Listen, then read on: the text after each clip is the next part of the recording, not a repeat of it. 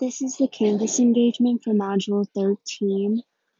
Some points that I found important when reflecting on this module was how to manage conflict and Curtin's adaptation innovation theory, the difference between level and style when talking about ability and preference, and the definition of KAI when being like more adaptive and more innovative. So the first thing is Curtin's adaptation innovation theory, and you use it when solving problems. And it basically tells you that all people are creative and all people are agents of change, and that just comes with a specific style and a particular level.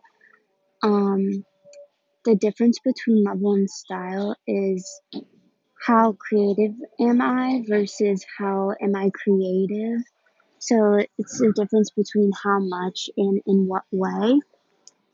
And with adoption and innovation, when talking about the KAI, being more adaptive, you are able to solve problems by making things better.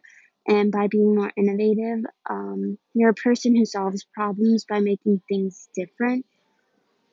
And your KAI score is innate and will never change.